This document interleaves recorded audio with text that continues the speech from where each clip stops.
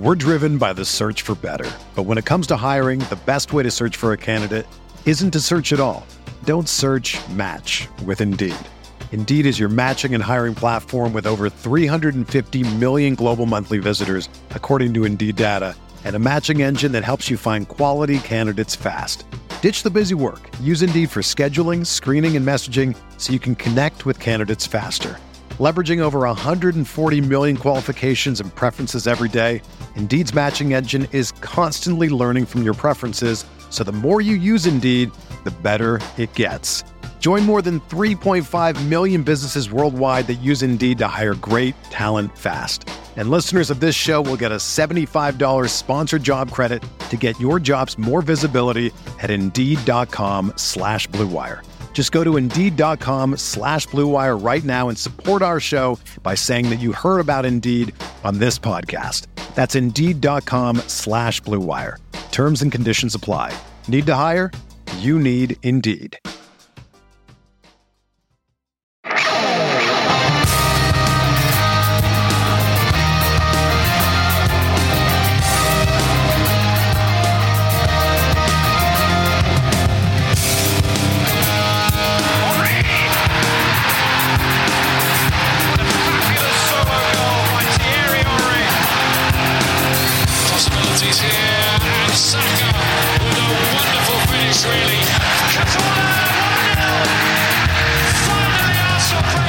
Arsenal win in League Cup, and much like Halley's Comet, this is the year Manchester City has decided not to win it, so it's still on. This is the Arsenal Vision post-match podcast. My name's Elliot Smith, the Black Man, Twitter, Yankee Gunner. That's right. Once every 72 years, Manchester City decides they don't want to win the League Cup, and this is one of those years. They were knocked out by West Ham on penalties, quite hilariously.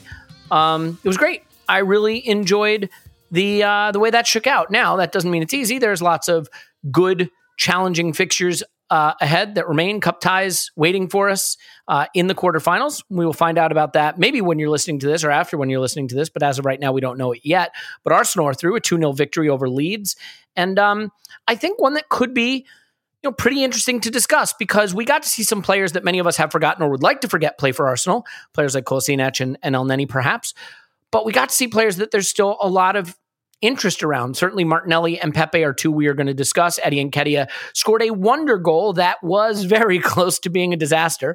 And we had a Benjamin White performance for the ages, a Callum Chambers goal. So yeah, all things being equal, I think a little more to discuss than the average League Cup. And the winning streak carries on, and that's great. And we're still basking in the glow of the hilarious 5-0 defeat of Manchester United at home to Liverpool. If you want more on that, we did our Premier League roundup with Clive and Lewis Ambrose on the Patreon side, discussing them, the top three, the state of the race for the top four, which is now a thing that I think is back on for us. So all of that is there if you want it. But most importantly, you're here. We love you. And so is Tim. You can find him on Twitter at Stoberto. Hello, Timmy! Hello there. I am not ridiculing your name by saying that. That is what you have typed into the little window where I see you appear in the studio. So it was a self-ridicule, I think, in this case. Indeed. I can confirm that. Yep. I would say that self-ridicule is always the safest way to go because it sort of cuts the legs out of anyone who might have thought to do it subsequently. Paul is just here as Paul, so I will introduce him as Paul. You can find him on Twitter at Pause My Pants. Pause. Woohoo. Woohoo indeed. Come on, man. You can bring a bigger woohoo for the win in the League Cup than that. Maybe keeping your powder dry for early Saturday morning was good. Was fun. Well, so here's the interesting thing. I find myself in a very strange position. And dear listener, as you will know, I am just so attuned to picking out all of the positives of a performance. And yet I find myself drawn to two of the potentially less positive features of this game that I really do think are hotly debated and important to discuss. And that would probably be, pretty obviously, the performances of Pepe and Martinelli that leave something to be desired, and they're being talked about a lot.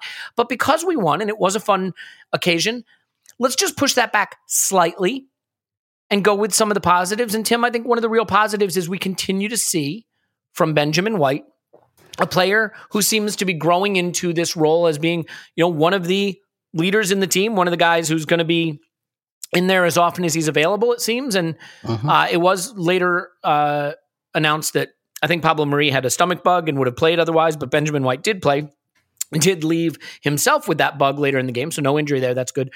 But just a really, really fun performance from him, doing the things that I think were attractive about him when we sort of scouted him in the summer, which is carrying the ball out past that first line of defense and really setting things on a plate for the attackers. So if you had to pick out one of the starting players who really impressed you, is he the first name? He'd be very close, yeah. And actually, after the Palace game, because I really wasn't impressed with his part in one of the goals Palace scored, where I thought, God, you've got the David Luiz thing where if you back off anymore, you'll be hailing a cab on the Holloway Road if you keep dropping off anymore.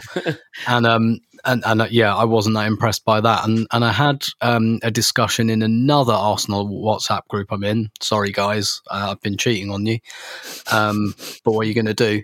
Where I kind of said, has he been a bit shit so far, or am I being really, really harsh? Like, not shit, but like just quite average. And I wasn't that impressed with, I mean, I was still kind of, I think, a little bit hurt, should we say, by that goal.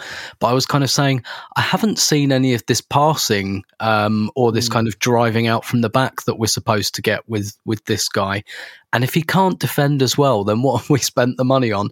But like, I wasn't in full meltdown mode. I was kind of, this is still very early.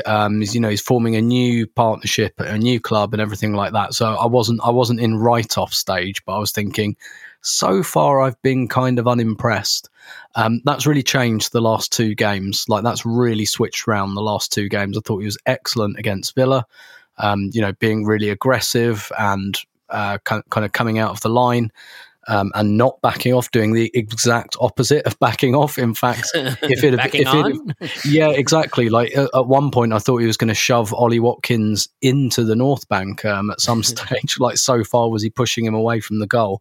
He was going to send him out to Holloway Road for a cab. I thought, yes, this is better. But what I loved in this game that I don't think I've really seen yet is the driving out as well, because it's one thing to be able to pass the ball, but driving out like that's such an underrated skill for a centre half. And about 18 months ago, I did an interview with Leah Williamson from the women's team, who I know pretty well. And she's like very renowned for her passing out from the back. But one of the things she said she'd really worked on was like being able to dribble out, because once people get wise to the fact that you can pass, they block you. And she was kind of saying, actually, defenders do get quite a bit of space to really drive out, because it's the thing that they're not prepared for. They're prepared to press you and hurry you in possession. They're prepared to block your passing lane. But when you kind of zip past them, they're thinking, hang on, we hadn't really prepared for that. Like, pressing doesn't stop that. Then I actually have to like put a tackle in or foul you or something. And it really commits defenders. And it reminds me a lot of, people might remember in the 2004-05 season, we played away at Portsmouth and Sol Campbell scored the winner when he just larruped one in from 30 yards. And he was asked about it after the game, and he kind of said, well, we spoke at half time and Portsmouth were sat so deep that Arsene told the centre backs, like, come out, because you're the only guys that have got space here. And I think that can happen with centre-backs. And if you've got a centre-back that can drive out, we saw Kolo Touré do it a lot as well in that same kind of period. I think it's such a big weapon, and it's something that's really, really underutilised. And I thought he really surprised, even Leeds, who know him really, really well, I thought it really kind of caught them off guard a little bit, because the game is so structured nowadays. I think dribbling is a massive, massive skill to kind of unhinge and unstructure a game. And if your centre-backs are doing it, that's great. So I'd love to see more of that from Benjamin White. And maybe his rebrand has helped as well. Maybe that's behind this little miniature uptick that I think I've observed. Yeah, I mean, maybe Ben White is just not a very good player, but Benjamin White is super elite, as we like to say. So, I mean, that certainly holds. I don't see any reason why that wouldn't be the case. If he can go to Benny Blanco, then I think then we've got like a Van Dijk level defender there. There's no question that just evolving his name into something more dynamic is going to totally change what we get from the player. And this is the level of analysis, by the way, that you come here for. No, Tim, the interesting thing is, this is a little reductive because it's such a small sample size, but you could also point to the fact that Arsenal against Palace, against Brighton, in some of these games, sitting a little deeper, letting our lines get compressed. And so then the room isn't available in front of a central defender to stride out, right? Because he's basically striding into all the pressure that's being heaped on you. But against Villa, where we pushed out more, against Leeds, where we sort of let the accordion stay expanded, so to speak, there's that space in front of you. And then those midfielders are pinning the attackers back a little. So now he's got room to stride into. So we've created space for him to go exploit. I'm happy for him because, we did go play for Leeds, and that was a club that wanted him. And, I think it was, it was a nice opportunity for him to really shine against a club he had played for. Paul, I don't want to shut you out of the Benny Blanco conversation, Benjamin White conversation, certainly not Ben White conversation. That's not who he is anymore. But I do think also that, one thing that I had hypothesized about and talked about a little bit and been pretty much rudely shut down by everybody who either interacts with me on social media or on this podcast about the idea of Tomiyasu potentially being our third best center back in addition to our starting right back. And, what would happen in the event that one of our starting center backs is absent?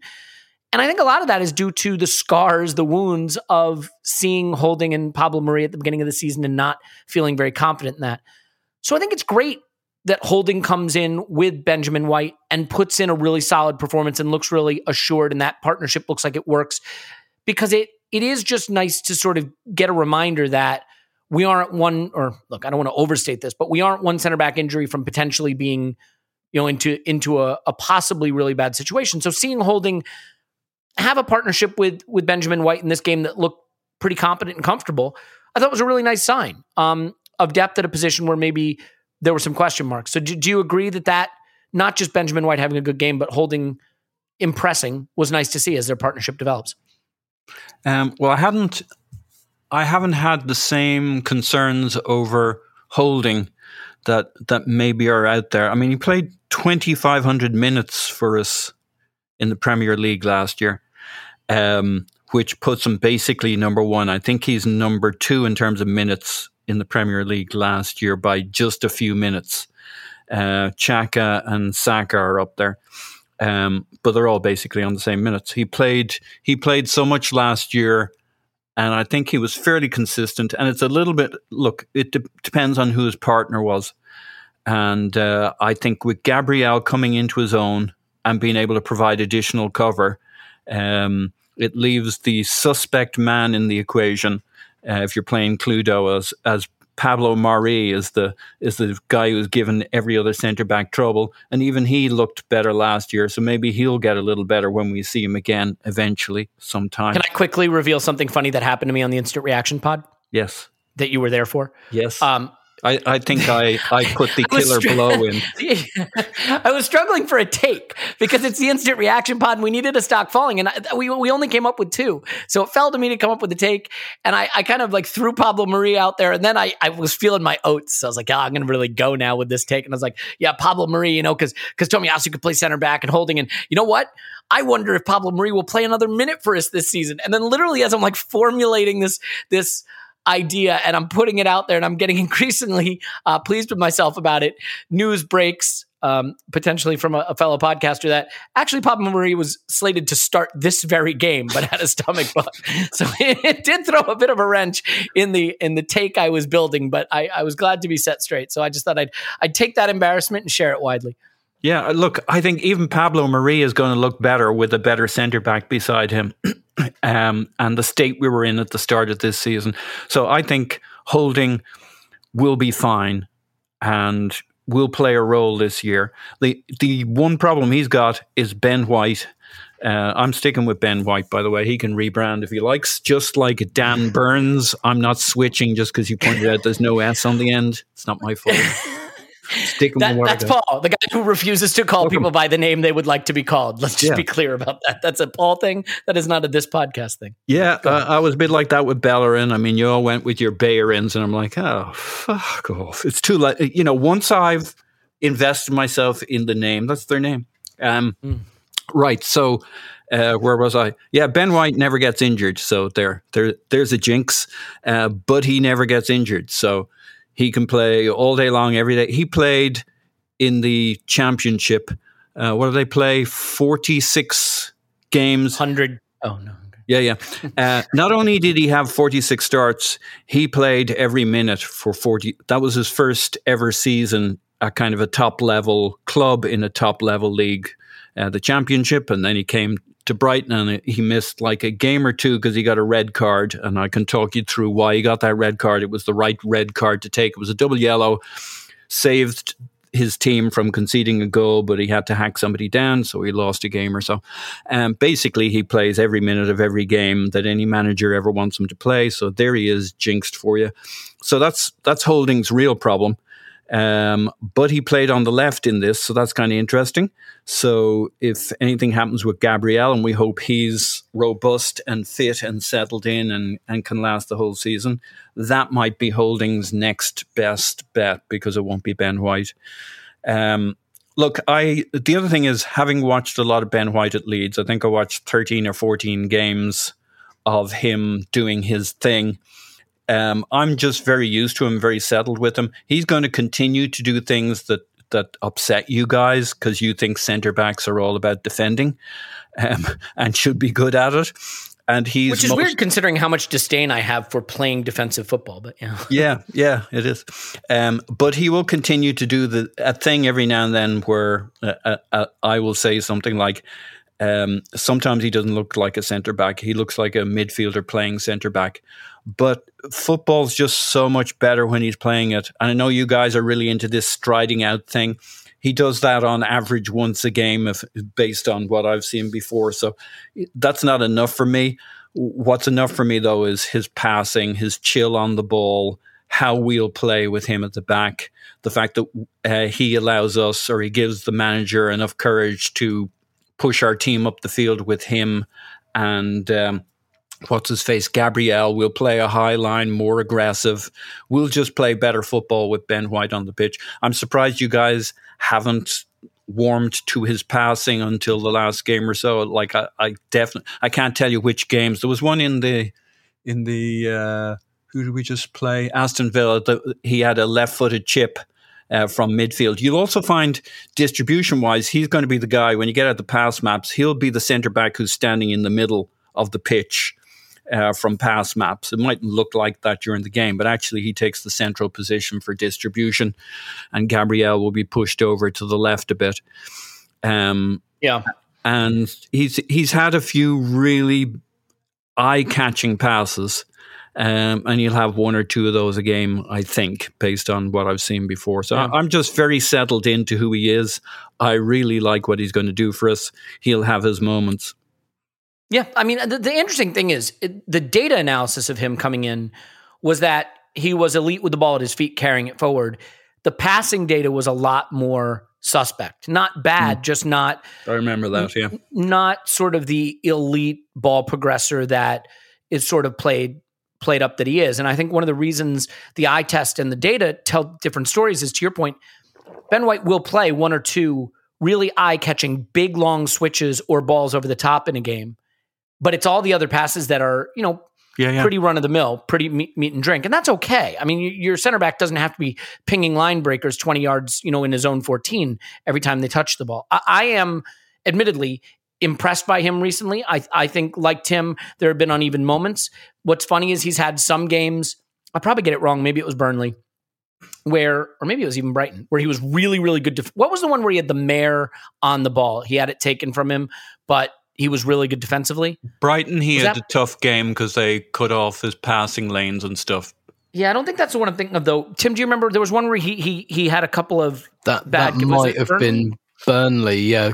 Deep sort of in the right half space, he got trapped there. Burnley, no, it was Burnley. Burnley really marked him tightly, but what they kind of did was left Partey free because they didn't realise we were going to play Partey deeper. But what happened was in the second half when Burnley, as you'd expect, came with the aerial bombardment, he stood up to it really well. Yeah, and that's the point, right? Like, he's had weird games in the sense that, like, that game, he was really physically dominant in the box. And then he's had games like Villa where on the ball he's been a big contributor. I think we can all agree the direction of travel with him is up, as is the group generally. And I feel really good about where he's going and what he's done recently. So whether, your mileage may vary on some of the earlier performances, like them, dislike them, whatever the case may be, I think there's consensus about the direction of travel. And I think we can push the Eddie Nketiah conversation back a little, because 18 minutes in, there's really no getting around the fact that a lot of the noise after this game was related to Pepe and Martinelli. I think it is sort of unfortunate grouping them because, Tim, Nicola Pepe is an extravagantly acquired potential star who came with big hype, is now in the heart of his prime, and needs to be delivering his best possible football right now. That's where he is in his career. The other is almost a punt on a young player who immediately showed really elite potential, missed a year with what can be a very, very bad injury, actually, and hasn't had much opportunity since coming back, and is only now trying to get back to that at an age which, by the way, is still younger than Emil Smith-Rowe. So sort of comparing the two, I think, is a little uncomfortable because they're such different situations career-wise, but let's try to work through them. I'll let you talk Martinelli first.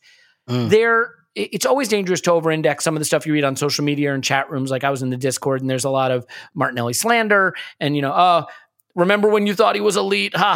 This guy can't trap a ball. And like, I will accept that he has had a poor start to the season and had a poor game here. I just can't get there yet with the drawing conclusions on a player of his age that's flashed his potential. So what's your take, to be fair, on the performance, but also on where we're going with this player? Yeah, sure. It was a 6 out of 10 performance. And to be honest, for all of the players coming into a team like this, when A, you're not playing, and B, you then come into a team that doesn't really ever play together. I mean, Nketiah, Martinelli, Pepe, is that a front three that's ever played together before? I'm not sure it is. Maybe it has, but... Yeah, and then, by the way, you put players like El Neni and Kolasinac around them. Yeah, exactly. And like a midfield pairing of El Neni and Maitland-Niles behind them, and Kolasinac behind them.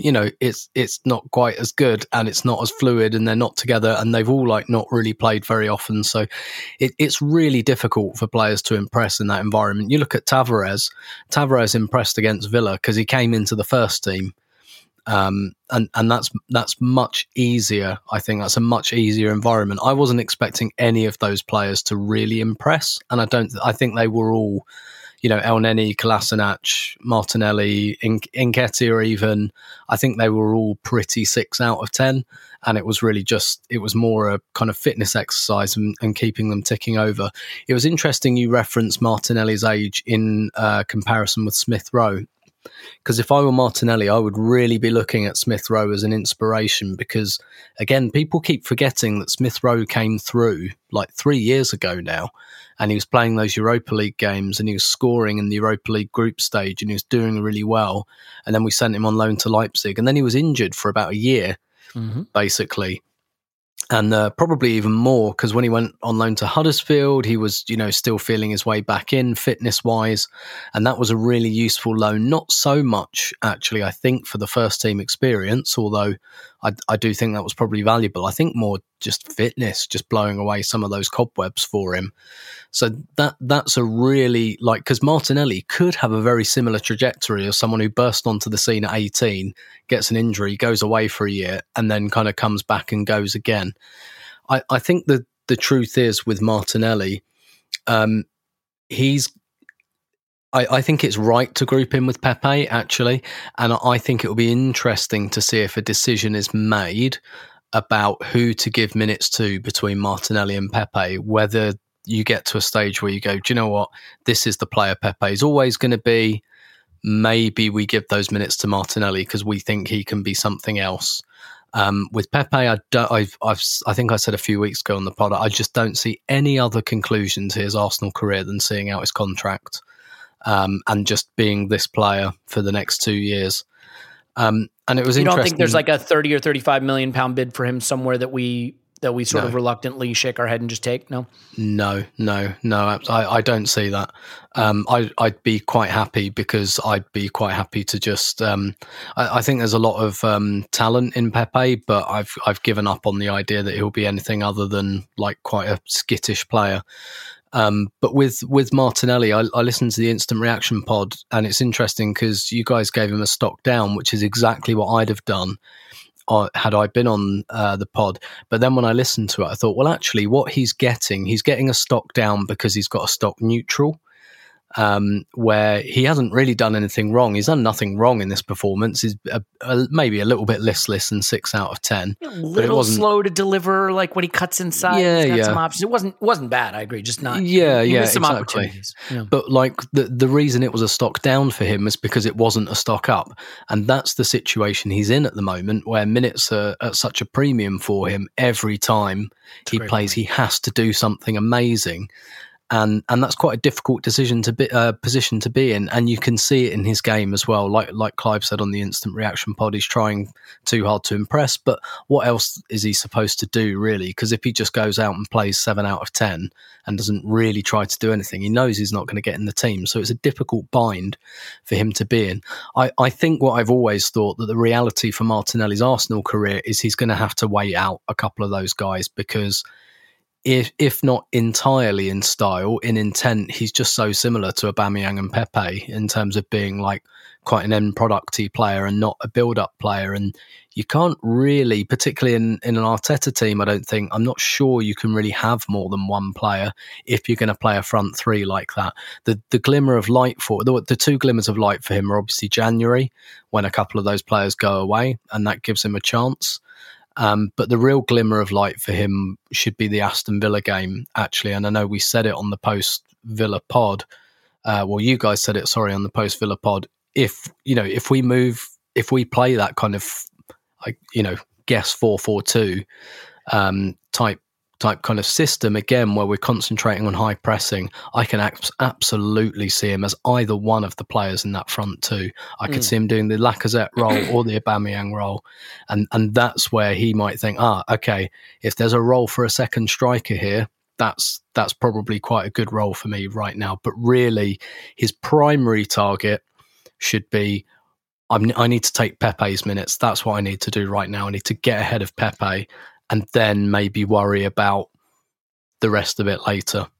Yeah, and it did also look in this game like things were just kind of going up the right-hand side a little more. I think Emil Smith-Rowe maybe drifted to the right a bit more and did a little bit more work on Pepe's side. I mean, to be fair to Pepe, he did get an assist in this game.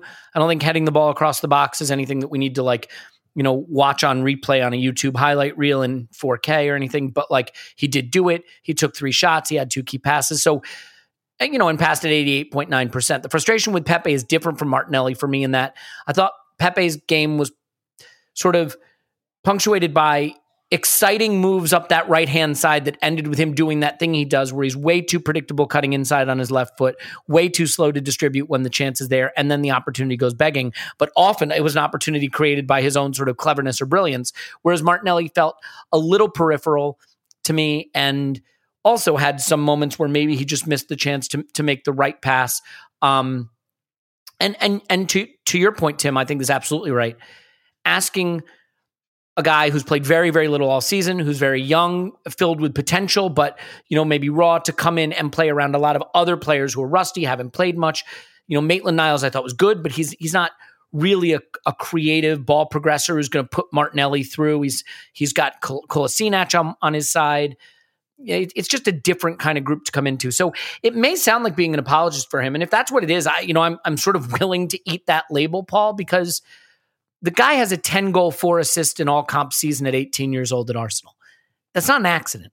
We've seen him score sensational goals. We've seen him not just flash some skill, but provide genuine high-value end product at an elite level at a very young age. And then miss a year. I mean, it really is difficult. We had players that we thought were sure thing. Jack Wilshere comes to mind, and we've seen what persistent injury could do at a young age to destroy a career. Now, hopefully we're not talking that with Martinelli, who, by the way, also looks a bit taller, which I thought was interesting. He looks like he's really filled out. He's growing. But so I'm sort of comfortable being more patient with him. Whereas with Pepe, I do understand the frustration a bit more, because in the heart of your prime, as one of the really high-paid, big-name players in the squad that's expected to deliver and should really be pushing guys like Bukayo Saka and Emil Smith-Rowe, who are 20 and 21, for their place, because you're right in your prime and you're a very talented player, seeing him effortlessly beat a guy at the halfway line only to blow the chance tripping over his feet or persistently cutting onto his left into traffic, at the end of the move, it is really frustrating. And so do you think it is a little more fair with Pepe, who I get why people will continue to be patient with him, because there is that end product, there is that shot taking, there is that trickery, but the inability to consistently turn dangerous positions into something more feels like something that, for a player in his prime, you have the right to expect a little better than that. Well, the other thing there is when people are making excuses for him is his goals, and a season ago, maybe not last season so much, his assists. But he could get back to doing assists again.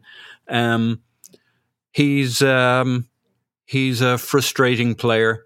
He's got there's kind of nothing he can't do, skills-wise, ability-wise. He just doesn't seem to have the mind where he's mapped into the game plan and the decision-making. And it's a shame, really. I think we're seeing the player he will be. I always remember Arteta's comments about after he'd taken him out for a while last season in kind of the second half of the season, something to the effect of, and we knew he was working with him, and that's why we hadn't seen him much, or that was what we was suspected. And then he was back and he was playing well, and he was interviewed on it and asked something about, had he been working with Pepe, and has he done a Sané on him? Has he done a Arteta working with Sterling? But Arteta's comment was much more, I've done what I can with him. He says, it's up to him now, which was not the glowing. He basically said, yes, I've worked with him, but the question implied if he was going to keep working with him, and the answer implied not really. That's it. This is I've done my work with him. It's now up to him to do his thing. It's like at a certain point, there's only so much coaching the guy can get. After that, it's whether he can translate it in game on the pitch. And so I just get this feeling this is who he is. I mean, he's 26 going on 27, as Tim pointed out, or as you pointed out, he's got 2 years left.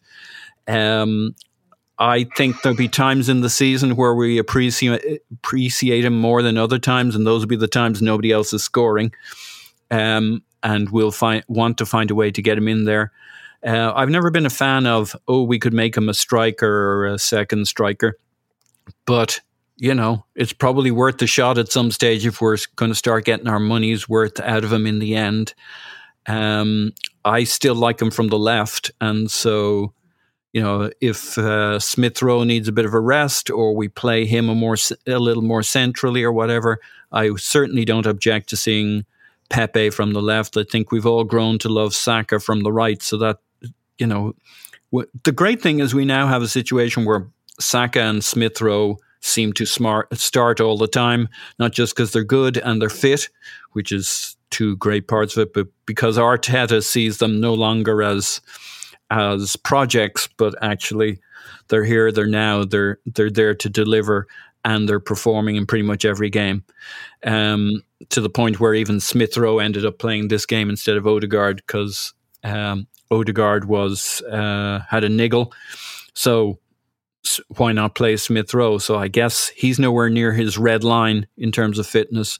So the upside is those guys can and will and do play most, if not all the time, which, go back a year ago, we would have loved that was the reason if they were playing for the right reasons, and they are. But Pepe, I mean, if he could adapt to playing on the left-hand side and really make that his own, wouldn't help Martinelli for a little while, but that would be his avenue to getting regular starts, or work out how to play on the right with Tomiyasu and Odegaard when he comes back in as the 10, and start being cleverer about his triangles, because he's just so bloody predictable. You know which way he's going to go. So if you're a defender and you're smart, you don't give him that extra yard and he won't get past you. Clive said it on the instant reaction. I think we're all thinking it, which is just, you're not Ian Robin. Like, you have to go to the byline at some point. You have to vary this up. The other thing is just give the ball quicker. It's not always going to come off, but he gets into positions where he's got his man beat, but he lets the defense recover. And it is tough, right? Because you're criticizing a guy who created a dangerous opportunity by roasting someone on the halfway line, and carrying it all the way into the box, somewhat sensationally, but he's then the guy who ruins it. So he's getting dinged for blowing a chance to be dangerous that he created through his own quality. I do find that when you have players, Tim, where you start saying things like, oh, it's actually he needs to be on the left, or well, what if he's a second striker, or really if he has this partner? Like once you're getting into that territory, it's usually just the player, because you find yourself not saying that so much about the guys that really make it. Look, there is absolutely nothing in football lazier than just comparing one player to another from a prior era. So I want to do that now with Pepe. Yeah. This is a really awkward fit, but I'm reminded a bit of Andre Arshavin. At the time, also our star signing, right? Our record signing, as Pepe became. A guy who 16 million. Yeah, but I mean, what's an extra? Oh God, do the math in your head, Elliot. 56 million. 56 million between friends. But comes in, has these moments, like scores 4 goals against Liverpool, right? I mean, games where he just looks like he could be just unstoppable. Scores that famous goal against Barcelona, obviously. Arshavin. And maybe his highs were higher than Pepe's have been, to be fair. But I think it's the point that a player that on his day was so good, it made you want to think he was always good. But the problem is he wasn't on his day enough. And when he wasn't, the mistakes and the sloppiness were bad. Now, the difference with Arshavin, he probably didn't have the work ethic or the commitment to being a high-level professional, if I'm being fair. Yeah. And I don't think that is remotely the case with Pepe. I don't get that sense at all from him, who looks like he's working his ass off and obviously is in peak condition. But I can use that comparison as a launch point for you to say what you have to say about Pepe. But do you think there's something fair about that? Because he was another player, Arshavin. I mean, there were some fans, I know Tim Clark, friend of mine, adored Arshavin because of those moments of mercurial brilliance. But that wasn't really the whole picture of who he was. Yeah, absolutely. I think it's a really fair comparison. Really what it comes down to is intensity. And with both of them, you can tell when it's there and you can tell when it's not. Essentially, like you watch Pepe's performance in the cup final in 2020, possibly well given the magnitude of the game, almost certainly his best game for the club, and he looked engaged, he looked like a man possessed, you could see it. And then sometimes he just doesn't, and sometimes he still does that thing where the ball comes to him and he looks like, he looks like he's about to fall asleep before he's got it under control, and you think, oh God, here we go. I mean, I think all the stuff about him needing to vary things, him needing to run in behind every now and then and pick up those positions, because the thing is, I'm not really interested in Pepe having the ball anywhere other than the 18-yard area. Yeah. But the problem, that's because that, to me, that's when he comes alive a little bit as well. That's when he really engages and you get that intensity when he's trying to get a shot off. Technically, there is no reason why, he's not Theo Walcott, right? There is no reason why, he can control the ball and he can pass it. He's technically really good and he can, like you said, roast players. The problem is some of the positions he puts himself in and his body position and things like that, he pretty much always has to do something amazing to make something happen. And he's good enough to do it often enough. But sometimes, if his body position was just a little bit more kind of looking forward or looking a bit more engaged, he wouldn't have to do a big 10 out of 10 twist or turn or nutmeg or something incredible.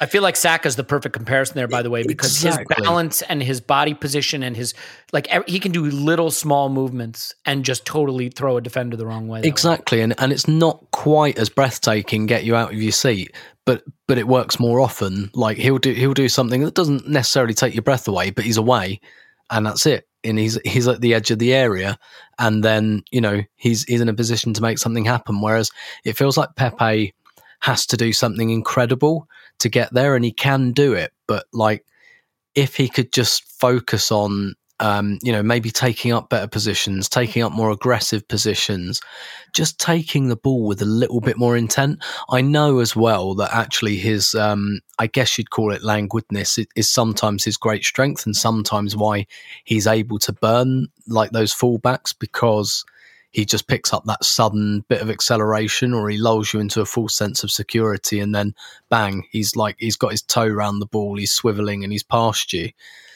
But the problem is he then kind of has to go back and try and beat the player twice more.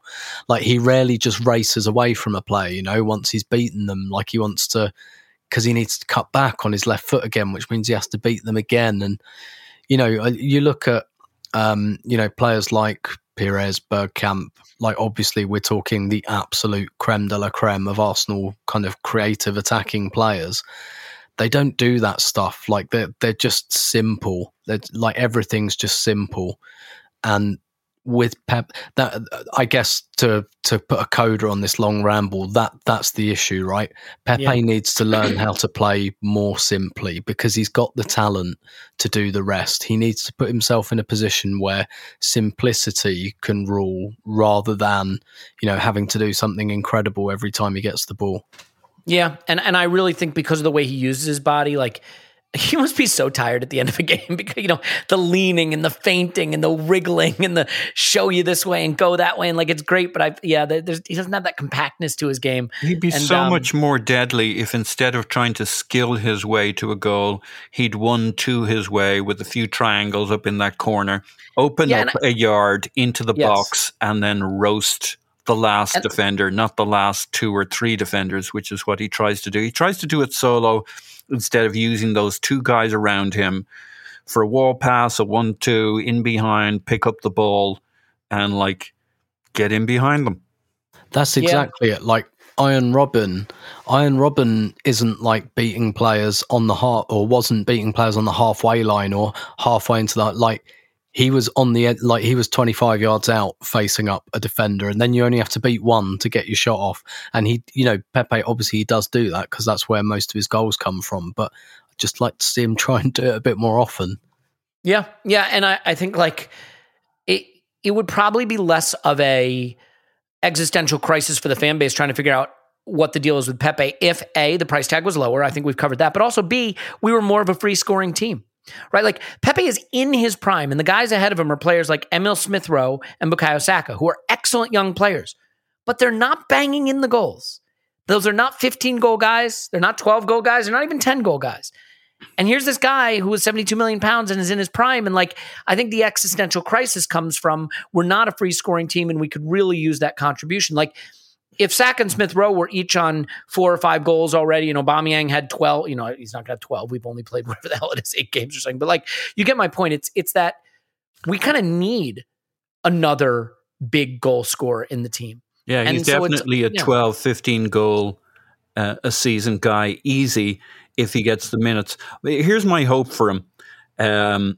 Apart from seeing as you guys have shot down my idea of playing him in other positions, because that's ridiculous. I like it. I just think once you start going down that path, it's usually because the player himself has sort of failed to show you what he is. Yeah. Here's another suggestion from desperation. Odegaard starts slapping him around on the pitch, tells him where to go, tells him when to move, points at him. And we've seen Odegaard do this with players in general and with Pepe specifically, where he'll run with the ball and he'll point ahead to tell the guy where to make the move so that the other guy can overlap or underlap, because that's basically what Pepe needs. He needs to get into patterns of play like you see at Liverpool, those basic but absolutely lethal triangles. They work on either side. If you make the right move and the other guy makes that right move, you have the defense, and you don't have to be a genius with the ball. You just have to make the right triangles, make the right moves,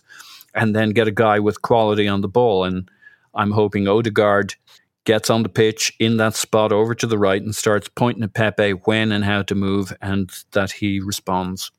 Yeah, it's funny because there are a lot of ways you can disappoint in a game. One way is to just be super peripheral. When Aubameyang disappoints, it's usually that you just forget he's out there, basically. when Pepe disappoints, it's almost always because he's had a lot of opportunities to be more dangerous and doesn't take them. And so I have to give him credit for the fact that, like, he finds ways to get involved, get into dangerous positions, get on the ball. But, like, at some point, like we've said, you're in your prime. You have to deliver. One other thing in his favor, he works his ass off defensively in a way he didn't at the start. Like, his work rate is there, and he's given that, which makes me think that he at least wants to make the changes. So that's why I hope he may respond to Odegaard. Yeah. Well, we are proud members of the Blue Wire Podcast Network. And if you saw it, I posted a picture a few days back of the Blue Wire Podcast studio in the Wynn in Las Vegas, where we would have been had our event not been canceled there. But we will be there again, because just looking at that picture makes me have that I want to go there reaction. You guys saw that picture, right? Mm-hmm. That's it. I want to go there. Yeah. Mm-hmm. Yeah. I mean, as if Vegas doesn't have enough to get you there. But yeah, pictures of studios don't normally get me fired up, but that was delish. Yeah, it was. So we're not the only ones making quality content. You could debate whether we are making quality content, but other people are. And I want to tell you about a podcast coming from the Blue Wire Network. So in 1995, I was old enough to remember it. I was, 5 years old then, I think. He laughs internally and then cries. Cal Ripken Jr., baseball player, broke Lou Gehrig's record of 2,130 consecutive games played. I mean, that's a lot of games. It's a long time. And I don't know why it captured and captivated the nation the way it did, and probably beyond the nation, to be fair. But it was such a big story. Something about the work ethic and the just availability and commitment. I mean, Granit Xhaka, by the way, would have smashed that in baseball if he played them. But yeah, he ironically, I said at a time when he's out with injury. But yeah, he was the cover of the milk carton, and it was just a huge, huge story. And like leading up to the moment where he broke the record, like became a national news story. But there are some salacious rumors behind how he got there. Rumors involving Kevin Costner. I won't go further. Rumors involving a power outage at Oriole Park at Camden Yards. A lot of really interesting rumors that apparently there's a little more truth to them than you might have believed. And Mac Montadon and Sam Dingman, they explored that. They dove into it. They dove into what was behind some of these rumors and what helped keep the streak alive. And the new Blue Wire podcast, The Rumor, these friends, lifelong Oriole fans, and seekers of truth, Mac Montadon and Sam Dingman, attempt to unravel the 24-year-old story before it unravels them, it says here. Because if their investigation reveals that it's truly true, the rumor would change the way we think about baseball, fair, reality, bold, and the very nature of how myths are made and destroyed, big if true. So no biggie. Listen to The Rumor on Apple Podcast, Amazon Music, Spotify, Stitcher, wherever you get your finer podcasts and even your terrible podcasts as well. So, Tim, if I was the coach of a football team, football club, well, first of all, be relegated into whatever the lowest division of football is. But this is the kind of game where I think my team talk would just be time to shine. Time to shine. Time to show me that you belong in my plans, because, and they probably would hate that, but like it was time to shine for these players because there's no Europa League. There's very little sort of throwaway football. Not that this is throwaway, but we may get a very big, scary opponent in the quarterfinal of the League Cup. We might take that pretty seriously. The FA Cup, it depends how the draw goes. In the league, there's no weak teams in the league anymore. You got to go for it every weekend. So this was a time to shine. And if Martinelli and Pepe didn't necessarily do it, maybe Rob Holding did a bit. Callum Chambers scoring a goal doesn't hurt. I think the player you'd have to say that shined was Eddie Nketiah. Scored a golazo. That was nearly the miss of the century. I have a very sort of, I would say, heterodox view on Eddie Nketiah's performance that I'll share with you in a moment. But in general, I'm curious if you think he's the one player who maybe will put himself in the mind. It's tough, right? Because with Aubameyang and Lacazette being in great form now and coming in and making a difference, who knows what the opportunities are. But I really thought he played the position in a different way and added something that could be useful. So is he the one who grasped this opportunity a bit? I still think he was quite 6 out of 10. If I'm honest. You're stealing my take. Okay, go for it. Tell me why. I think if you, like, before the goal, I was kind of looking at him going, this is like, I like the guy, I like the player, but and maybe I was taking my kind of baggage into this, but I was just like, you're just not quite there. Like, you're good, you're not a bad player by any means, but like you're not quite the level that we need. And that's actually been apparent for a couple of years now, and this should have ended a couple of years ago. I mean, I realised that take as well has a lot of my baggage in it, but like particularly during the first half, I was kind of looking at it going, yeah, the ball's just not sticking. There just isn't that presence up front. Because the thing is, I mean, he's quite similar to Aubameyang in terms of, like he's improved aspects of his kind of forward play, his all-round play and everything, but he's still not really there. But he's not enough of a goal threat. Like, if Aubameyang didn't score at the rate he did, he'd be a bad player to have in your team. Yeah. Because a 10-goal a season Aubameyang is not a player you want. Exactly. You don't want that player. Like the Aubameyang we got last season, not really the Aubameyang that you want. It's you can get away with being like, the penalty box striker. It's Cavani, right? There are certain players that the only thing they're adding is goals, and so they have to add a lot of them to bring you value. Exactly. Even like, Ronaldo at Manchester United, like even that's a question. Like, he will undoubtedly get more than 20 goals for United this season, but there's still the he giveth and taketh away kind of question. And I just thought that this was quite 6 out of 10 from Eddie, which is not to say it was bad or anything, but before the goal I was kind of looking at it and thinking, the all-round play is just not there. The threat probably isn't quite there. I mean, I don't want to obviously not criticizing him for the goal, because it's really, really good that he chased that down. And he got, I don't know if you remember, he got a very similar goal in the Premier League against Southampton just after lockdown. One of those games it was about 1,000 degrees because it was in June away at Southampton, and he went and closed the goalkeeper down, and kind of like, he does get a lot of goals like that. He gets a lot of goals like by kind of chasing lost causes, which is a good thing. But at the same time, like, I almost feel like that's how he has to score in this team, like I don't see him quite as often like on the end of a flowing move or anything like that. I mean, I guess he had like a good goal against Everton, in fairness, last season, where he kind of put a cross in quite early. But yeah, I guess I just don't see that enough. That's the thing. Like, he has quality in the penalty area. He really does, but I just don't quite see enough of it.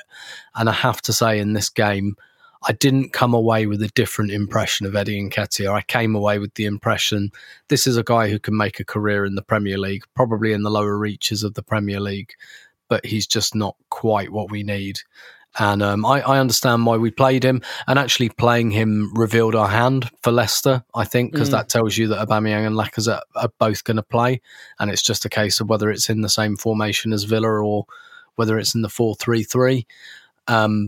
But yeah, I essentially my impression of Eddie Nketiah didn't really change, and I still think it's a bit of a scandal that we're going to lose him for free and that we didn't get money for him.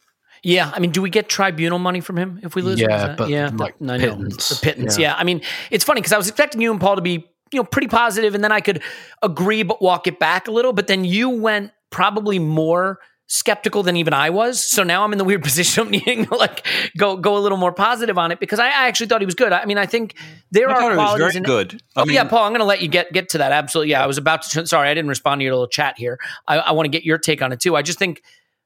Well, I'll let you go, and then I'll maybe find the middle ground, because I think he definitely did some things that are good. And oh, by the way, the slip and the near miss takes some of the gloss off the way the ball gets in the net. But the awareness, the hustle, and that sensational touch over the keeper for his goal should not be undervalued. That is elite forward play. So fire away, Paul. He's got 3 touches on that goal. 2 of them are excellent. He doesn't just stick a foot out. I mean, all right, there's some luck there, but you don't get that ball going up there and coming down right where you want it without it being a large measure of skill. And I agree with Tim. He's had a bit of a pattern of chasing down almost lost causes and getting lucky with them. this was one where he knew where that, like, once he started to chase it, he knew what he was doing with his touch. His second touch knocked it perfectly to the point where he was like, oh, I got this. And he was about to be real cool and get his phone out. I think people are thinking the third touch was a measure of his skill. He's a really good, tidy little finisher. He just got way too cocky about what he was about to do next in his celebration. He had too much time to think about it. I think that was one for his agent and for his future contract. And it was funny because Scott said something to the effect on Twitter that he's lucky, or he was, what was it? You said he took the wrong touch to get it completely wrong. And in fact, he took the right touch to get it completely wrong. Any of the other touches, you don't get that chance. Yeah. He had the wide open goal, and even though he fluffed it, went in, which was good. I still don't know how it went in, by the way. Like, I've watched it like 20 times, and I'm still like, there's a lot of goal. Like, he almost has to hit it backwards, and he almost did to miss. So he gets his goal. Look, I'm not saying he was great in this game, but I thought he was pretty good. Here's what I more wanted to talk about. We give him a hard time because he kind of didn't prove himself at Arsenal, but he was good for a little while. He was asked to play a totally different role to what he's developed for or designed for, which is the fox in the box, the kind of finishing things off. We had him basically doing that Lacazette dropping deep role, and then Lacazette hit a run of form last year and took the position back, and Eddie didn't get in the team when we started playing the kind of football that gets us into the final third and gives you chances. So he had a rough season last year, even though we kept him around and we didn't use him in the second half of the season. Again, another player I've watched a lot of outside of Arsenal, even when he was at Leeds. I thought he was pretty good at Leeds, and people laughed that Bamford was keeping it out of the team. Well, who's laughing now? I don't know. But Bamford turned out to be actually we now at least get why Bielsa likes Bamford and why he's his kind of striker. And even still, Eddie almost got him out of the team just before his move. So I like him a lot. I don't know that he's Arsenal level, but I like him a lot. I thought he was good in this game. I think he's going to have a very good career somewhere. I wish we were getting money for him. He's a clever, skillful player who can now do a bit of everything, a bit of hold up for a small player, a bit of connect the dots. He works hard, he chases, he presses. He should have gone to Crystal Palace, but they probably didn't offer the wages he was looking for, and he now thinks he's bigger than that. There's so many things that make you shake your head with this because, like, on the one hand, I think Eddie Nketiah is a good player. And he should be playing for someone that could use him. I've always thought Brighton might have been that place, but like, my goodness, it's such a bad situation for us to have this guy who didn't quite make it, who now is probably going to leave on a free, who is getting minutes that we then cannot give to the other young striker we just re-signed and is basically stuck in the reserves in Balogun, right? Like, it's a weird situation. I'm not saying it's a crisis, it's terrible. It's just, ideally, you'd like to have gotten money for Eddie, who is good and should get you a fee, because a good English striker should get you a fee. And then you can give these minutes to Balogun, who needs to develop. And now we're going to have neither of those, which is just sort of weird. I thought Eddie was good in this game. And you see all the things he's good at. He is strong. He's got a burst. He can beat him in. He had that outside of the boot. He pins the defender on his back outside of the boot and turns and goes, right? Yeah. But you see with him that one little missing bit of being elite. He beats the man, leaves him in his dust, and then can't finish the move. He had another one where he shakes off a defender, dropping in to that sort of false nine position, and Martinelli's free. And there's just there's half of a pitch to play him in. Eddie just doesn't see it, doesn't give it to him. And by the way, I'm not saying every player sees it and every player makes it. I'm saying at the very elite, once he spins that guy and goes, you get a goal out of that. Or once he beats that first man and Martinelli's in, you play it in. And like, just a few situations in this game where Eddie did something that really impressed me. And then the last bit didn't quite come off. I think his combination of strength, pace, composed finishing, cleverness in the box, I think he's going to be a very reliable Premier League striker. It's not going to be for Arsenal. And, we probably should have gotten a fee for that. But like, I guess what I would say is this game confirmed to me that he's a very good player. and also confirmed to me that probably, and again, he's still young by striker standards, but probably isn't going to quite get to that echelon where you'd really want to hold on to him. It's a tricky one. I think it's going to be. I agree with you. I just think it's going to be closer than the people who I agree. think he's going to rattle around the bottom of the Premiership and maybe play in the Champion. Like, I think he's really good. I think you know what he's it very is, Paul? Clever, good link up. Yeah. If you said to me, Eddie goes on to have a pretty elite career, I would say to you now, that's definitely in the range of outcomes. I can see it. It's not there yet, but I can see it. I think it's in the much smaller range of outcomes versus decent, reliable, lower end of the table striker. You know what I mean? Yeah. I think, I don't think he's going to have an elite, but there's so few of them.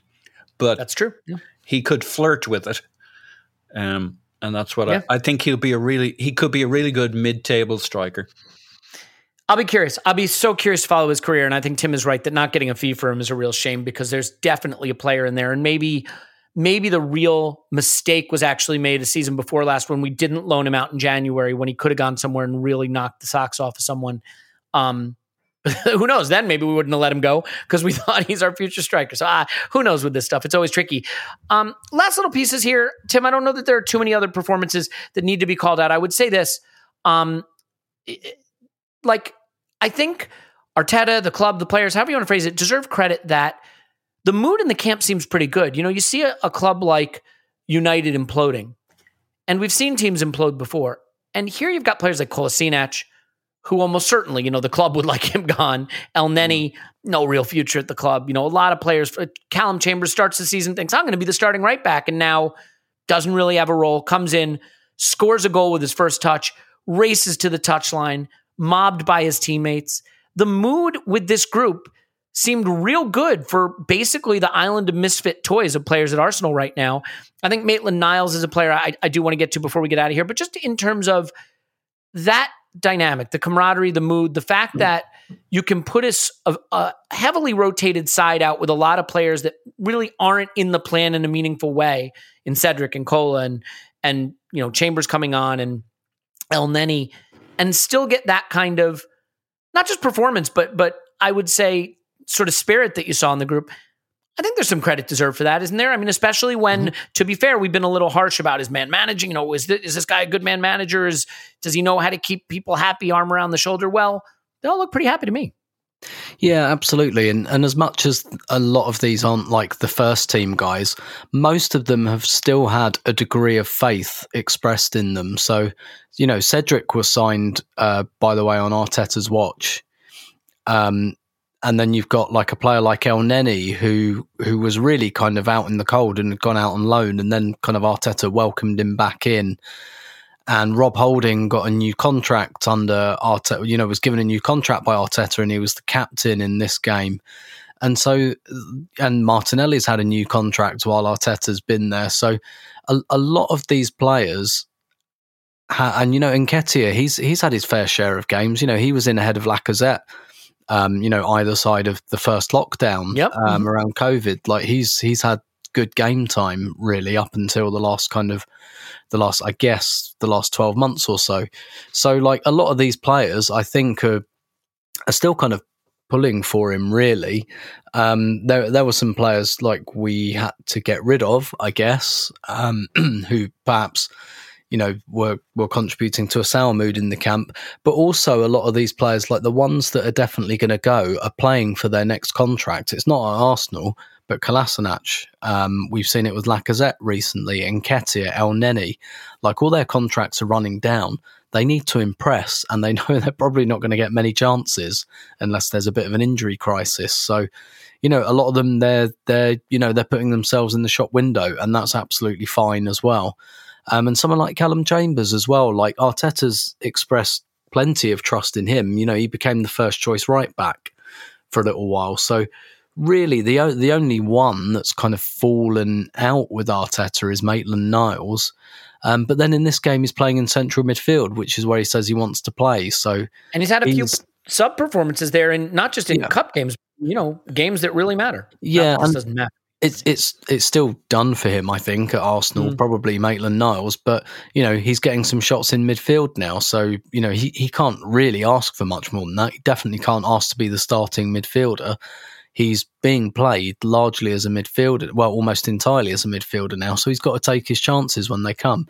And he's another one whose contract isn't necessarily running down to a Bosman, but he's looking at his next club, he's looking at his next move. So I think there's a lot of that behind it, but you're right, that doesn't necessarily explain like camaraderie. That it didn't look like a load of players playing for themselves. And yeah, absolutely. I think it's very fair to say that Arteta deserves credit for that, particularly because, as you say, we've criticised him for the opposite. So it's only fair to, I'm not sure if correcting the record is the right phrase there, but to give him his due. Yeah, and the thing I'd say with Maitland-Niles, like, it's always hard, right? Because there are different roles you can have in a team. There are academy guys like Chuba Akpom or Benica Fobi, and maybe Nelson is going to wind up in this category, who out on loan quite a bit, never really carve out their spot in the first team, don't make it at Arsenal.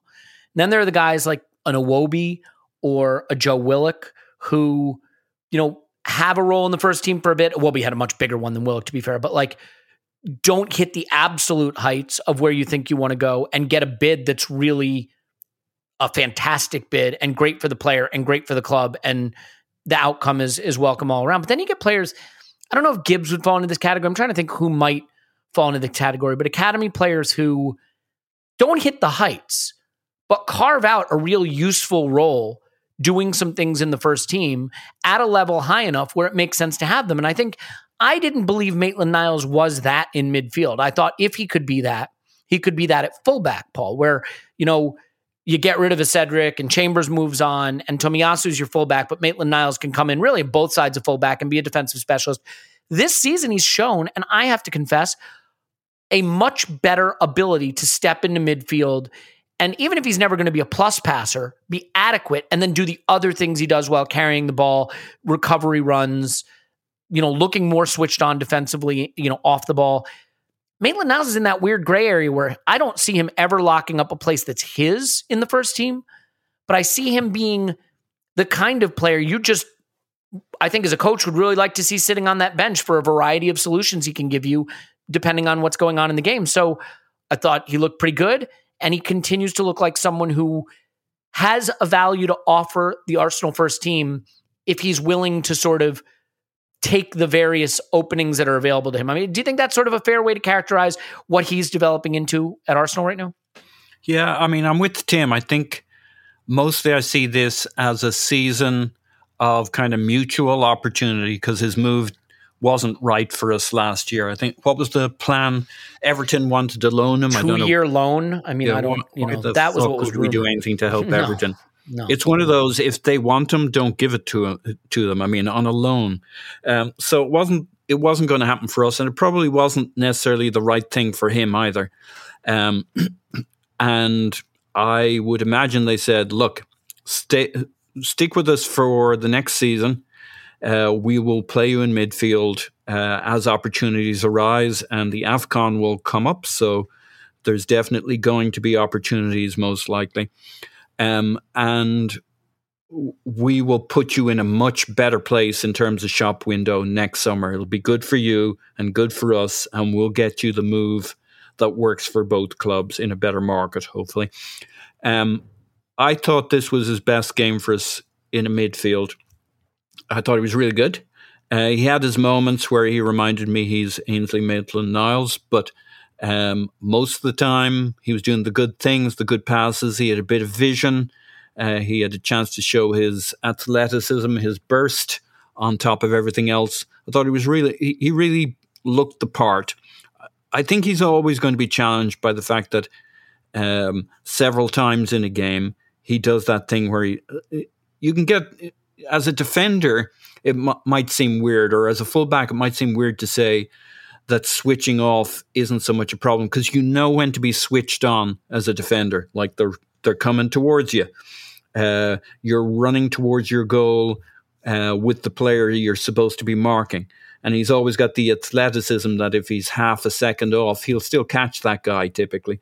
In midfield, you're on all the time, basically, in and out of possession. And I would love for him to not that he needs to prove me wrong, but in my own mind, I would love to be wrong about the fact that he just has this flaw that he switches off. And I think Willock has it too, but Willock always has it when he's out of possession. He switches on when he's in possession. Maitland-Niles has a bit of it, but it's a different version of it. He just fairly regularly, he just looks switched off and not tuned in to what he needs to do, and he doesn't necessarily pick the cleverer pass. But man, he has skills. But then a guy with high skills has a lot of loose touches in midfield too. So he looks a lot better. I really enjoyed this performance from him. I don't see him having the quality that Sambi has. I think he has the skills and a lot of the ability that Sambi has. Maybe not quite the vision, but he has the skills. It's just he'll deliver a lot more flubbed passes than Sambi will, because Sambi's always in the zone and Maitland-Niles switches in and out of it. I think that's his major issue, and I think it's in his game now, because we talk about age and maturing and stuff, but you see some of these players like Sambi at 21, you see Charlie Patino, these guys coming through and they just have it from Smith Rowe. I mean, Smith Rowe isn't that much different. Saka isn't that much different to what he was a couple of years ago. It's not like they suddenly woke up and decided to be switched on and clever about where the game is. Like they just that's the piece they seem to have at a younger age. And Maitland-Niles for me has always had that vulnerability of the being switched off a quarter of the time. Yeah. This is going to maybe sound crazy, but look, it's normal to sort of compare your academy players. They're very different players, but if you said to me I had to have one of these players as a relatively prominent figure in a team, Maitland-Niles or Joe Willock, I'd rather have Maitland-Niles. I think he can do more for a team that wants to be a top 4 level team than I think Joe Willock can personally. Yeah. And like that, maybe that's because Maitland-Niles is still here and Willock isn't, but I just think his skill set is a lot more versatile, but also the things he does well, I think can help us, can fill a void for us. So I'm happy for him to do it. We'll get out of here, but before we do, I want to just look ahead quickly. I mean, Tim, obviously, I said this is the time to shine for these players, and I think a lot of them did. I don't think it will have made a difference, right? I mean, there's no performance here that gets anyone into the mind of the manager for Leicester that wouldn't have been otherwise, is there?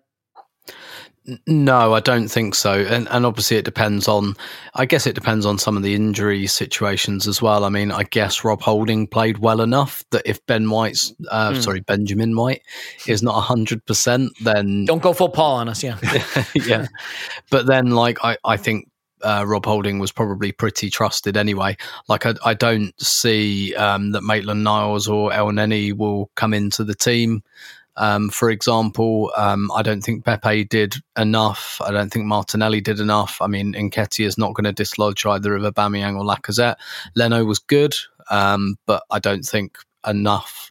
And I don't think there was enough for him in that game to do enough to dislodge Ramsdale at the moment. Kolasinac, fine, but again, there's just no way he's going to play ahead of Tavares, because Tavares is very much the future and Kolasinac is very much the past. And Tierney has a chance, right?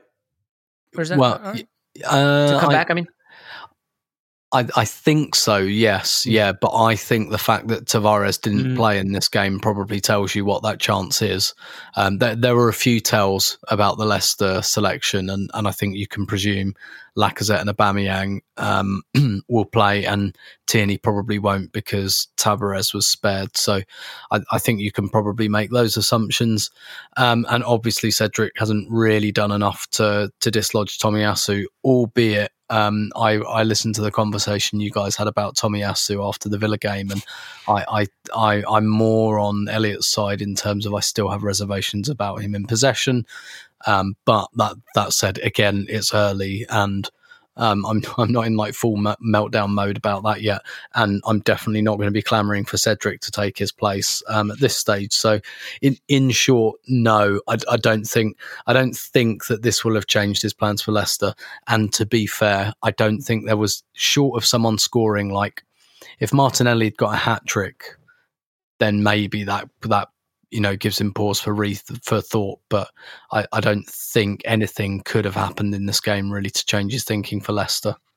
Yeah, the one thing I will say to you, Tim, is that when I express concerns about players on the Patreon side of things, so that I am safe from the ridicule of listeners to the main pod, I would appreciate if you don't out my concerns. It's fine. I'm joining you. I'm joining you in that battle. It's fine. Fair enough.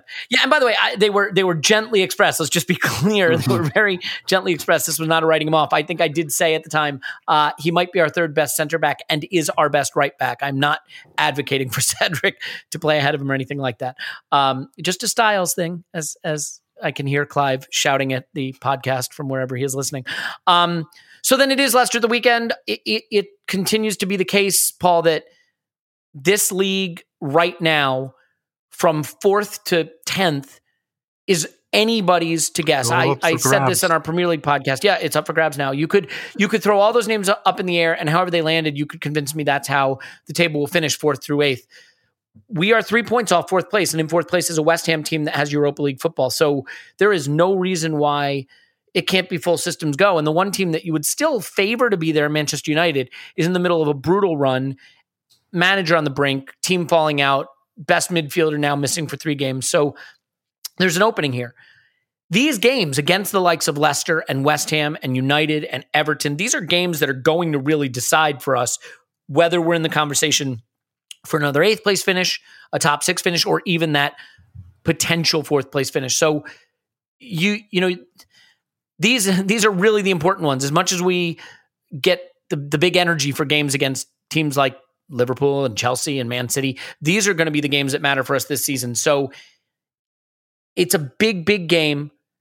I think we go into it probably just about in the better run of form, but I say that not really having much strong knowledge of Leicester. Do you have any sort of early thoughts on how you think this one might go?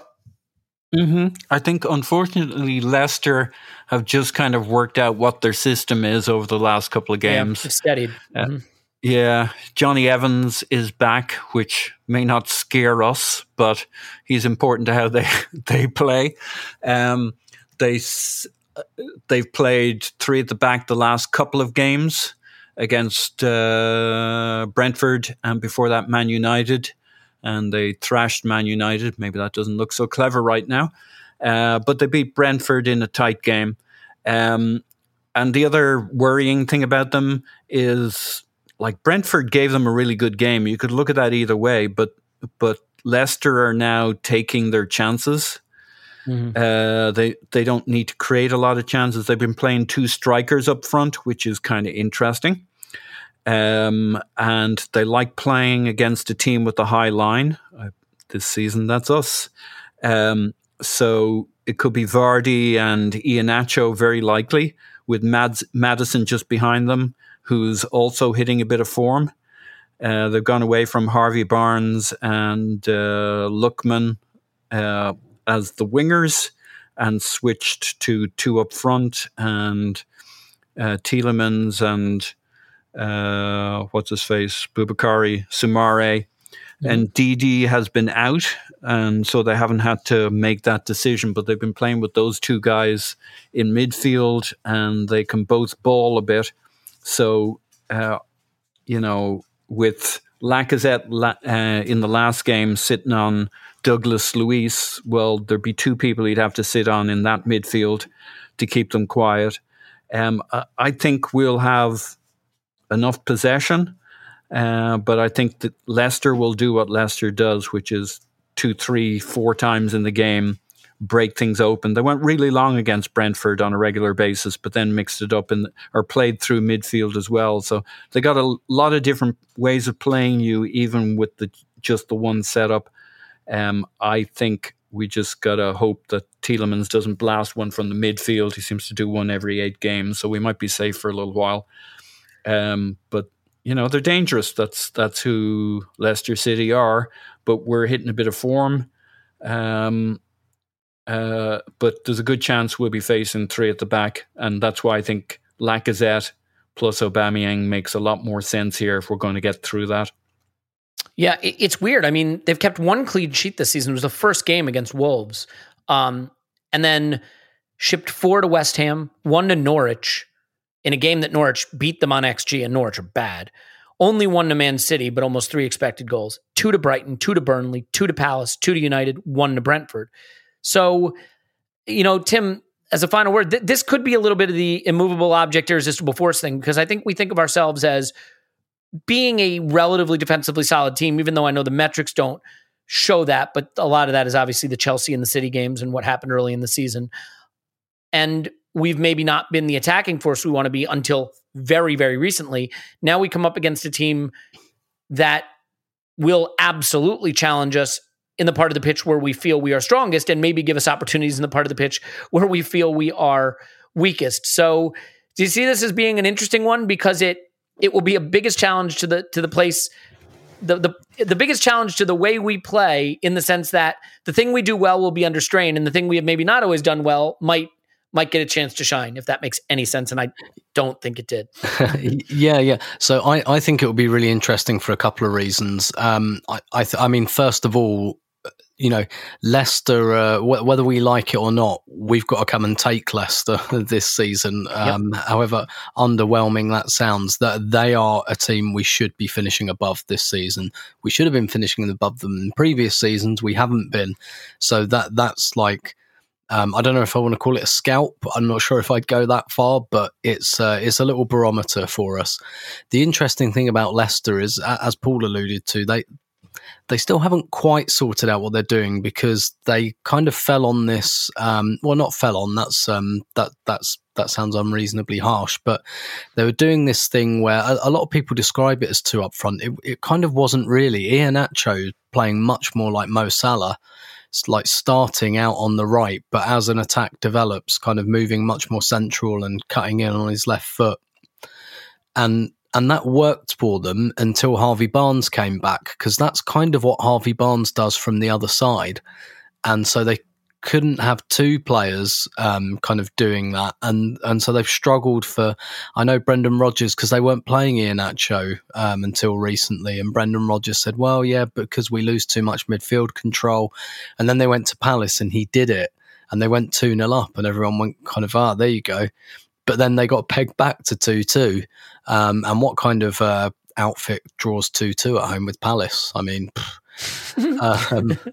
but so Rodgers had a point, because though they started that game really well, they did lose control of it in the midfield. So they are still kind of fiddling under the bonnet with some things, and they beat Manchester United in a very chaotic game. But what is beating Manchester United worth at the moment? But I'd suggest that United game really suited them, because United are quite chaotic and it was quite end to end and they were chasing something. I mean, I doubt they're going to get that from Arsenal unless something goes really wrong. Like, you look at our away games so far, what have you seen? Absent maybe Brentford and Man City, but Burnley tight 1-0. Brighton kind of tight, cagey 0-0. Like, I think it will be a much more, I think if things go how Arsenal want them to, it'll be a much cagier game. And I'm not sure how much that will suit Leicester. And obviously we managed to beat Leicester away last year. And I don't know. Like, I don't want to say I'm confident, because that sounds disrespectful to Leicester, because Leicester are still a really good team and they're still getting some decent results. And I wouldn't be like absolutely shocked if Arsenal went and lost it, but I'm actually reasonably confident for this. I do think we can give Leicester some problems in terms of structure. Like, I think this might be one of those games where actually being a very structured team might work in our favour. Which kind of sounds counterintuitive, as if being really structured is a bad thing somehow. But like, I know what you mean. Yeah, I tend to think that Leicester might struggle more with that than if it was like if we were just swinging at each other.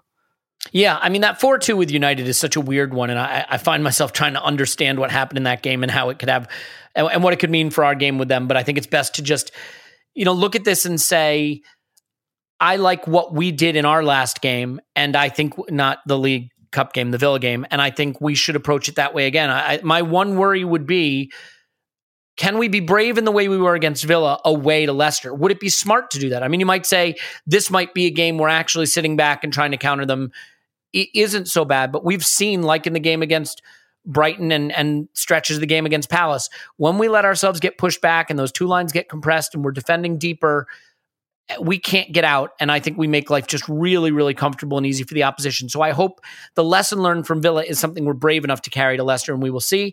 And I'm excited to do that. We'll try to get a Villa rewatch for patrons tomorrow. So sorry for the schedule getting moved around a bit, but that is still on the agenda, I think. And I think we can leave it there. Just a quick, sprightly 82 minutes for you on a Thursday evening for us. So Tim's on Twitter at Strobota. Thanks, Tim.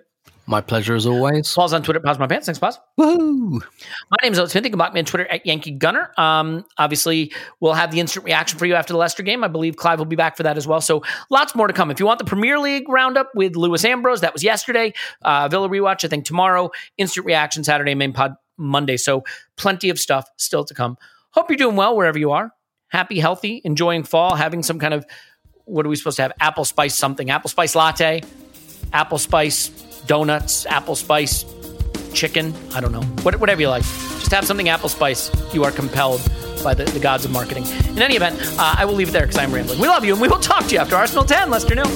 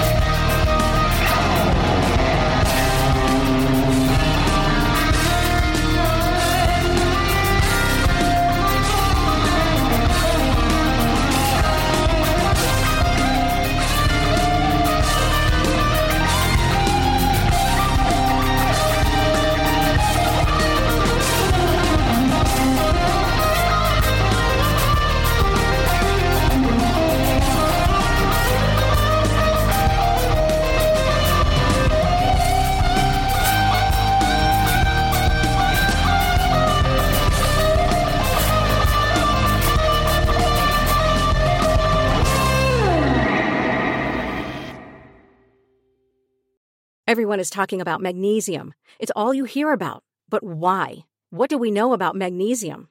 Well, magnesium is the number one mineral that 75% of Americans are deficient in.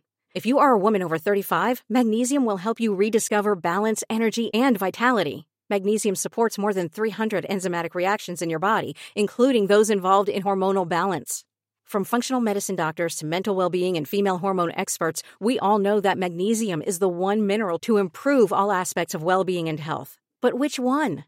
Magnesium Breakthrough from Bioptimizers, the trusted choice recommended by leading experts with 7 best-absorbed forms of magnesium to ensure your body receives the support it needs for overall well-being. Go to bioptimizers.com/balance today and use code BALANCE10 for 10% off. Support your journey to wellness at bioptimizers.com/balance. Magnesium Breakthrough from Bioptimizers, your foundation to optimal health and vitality.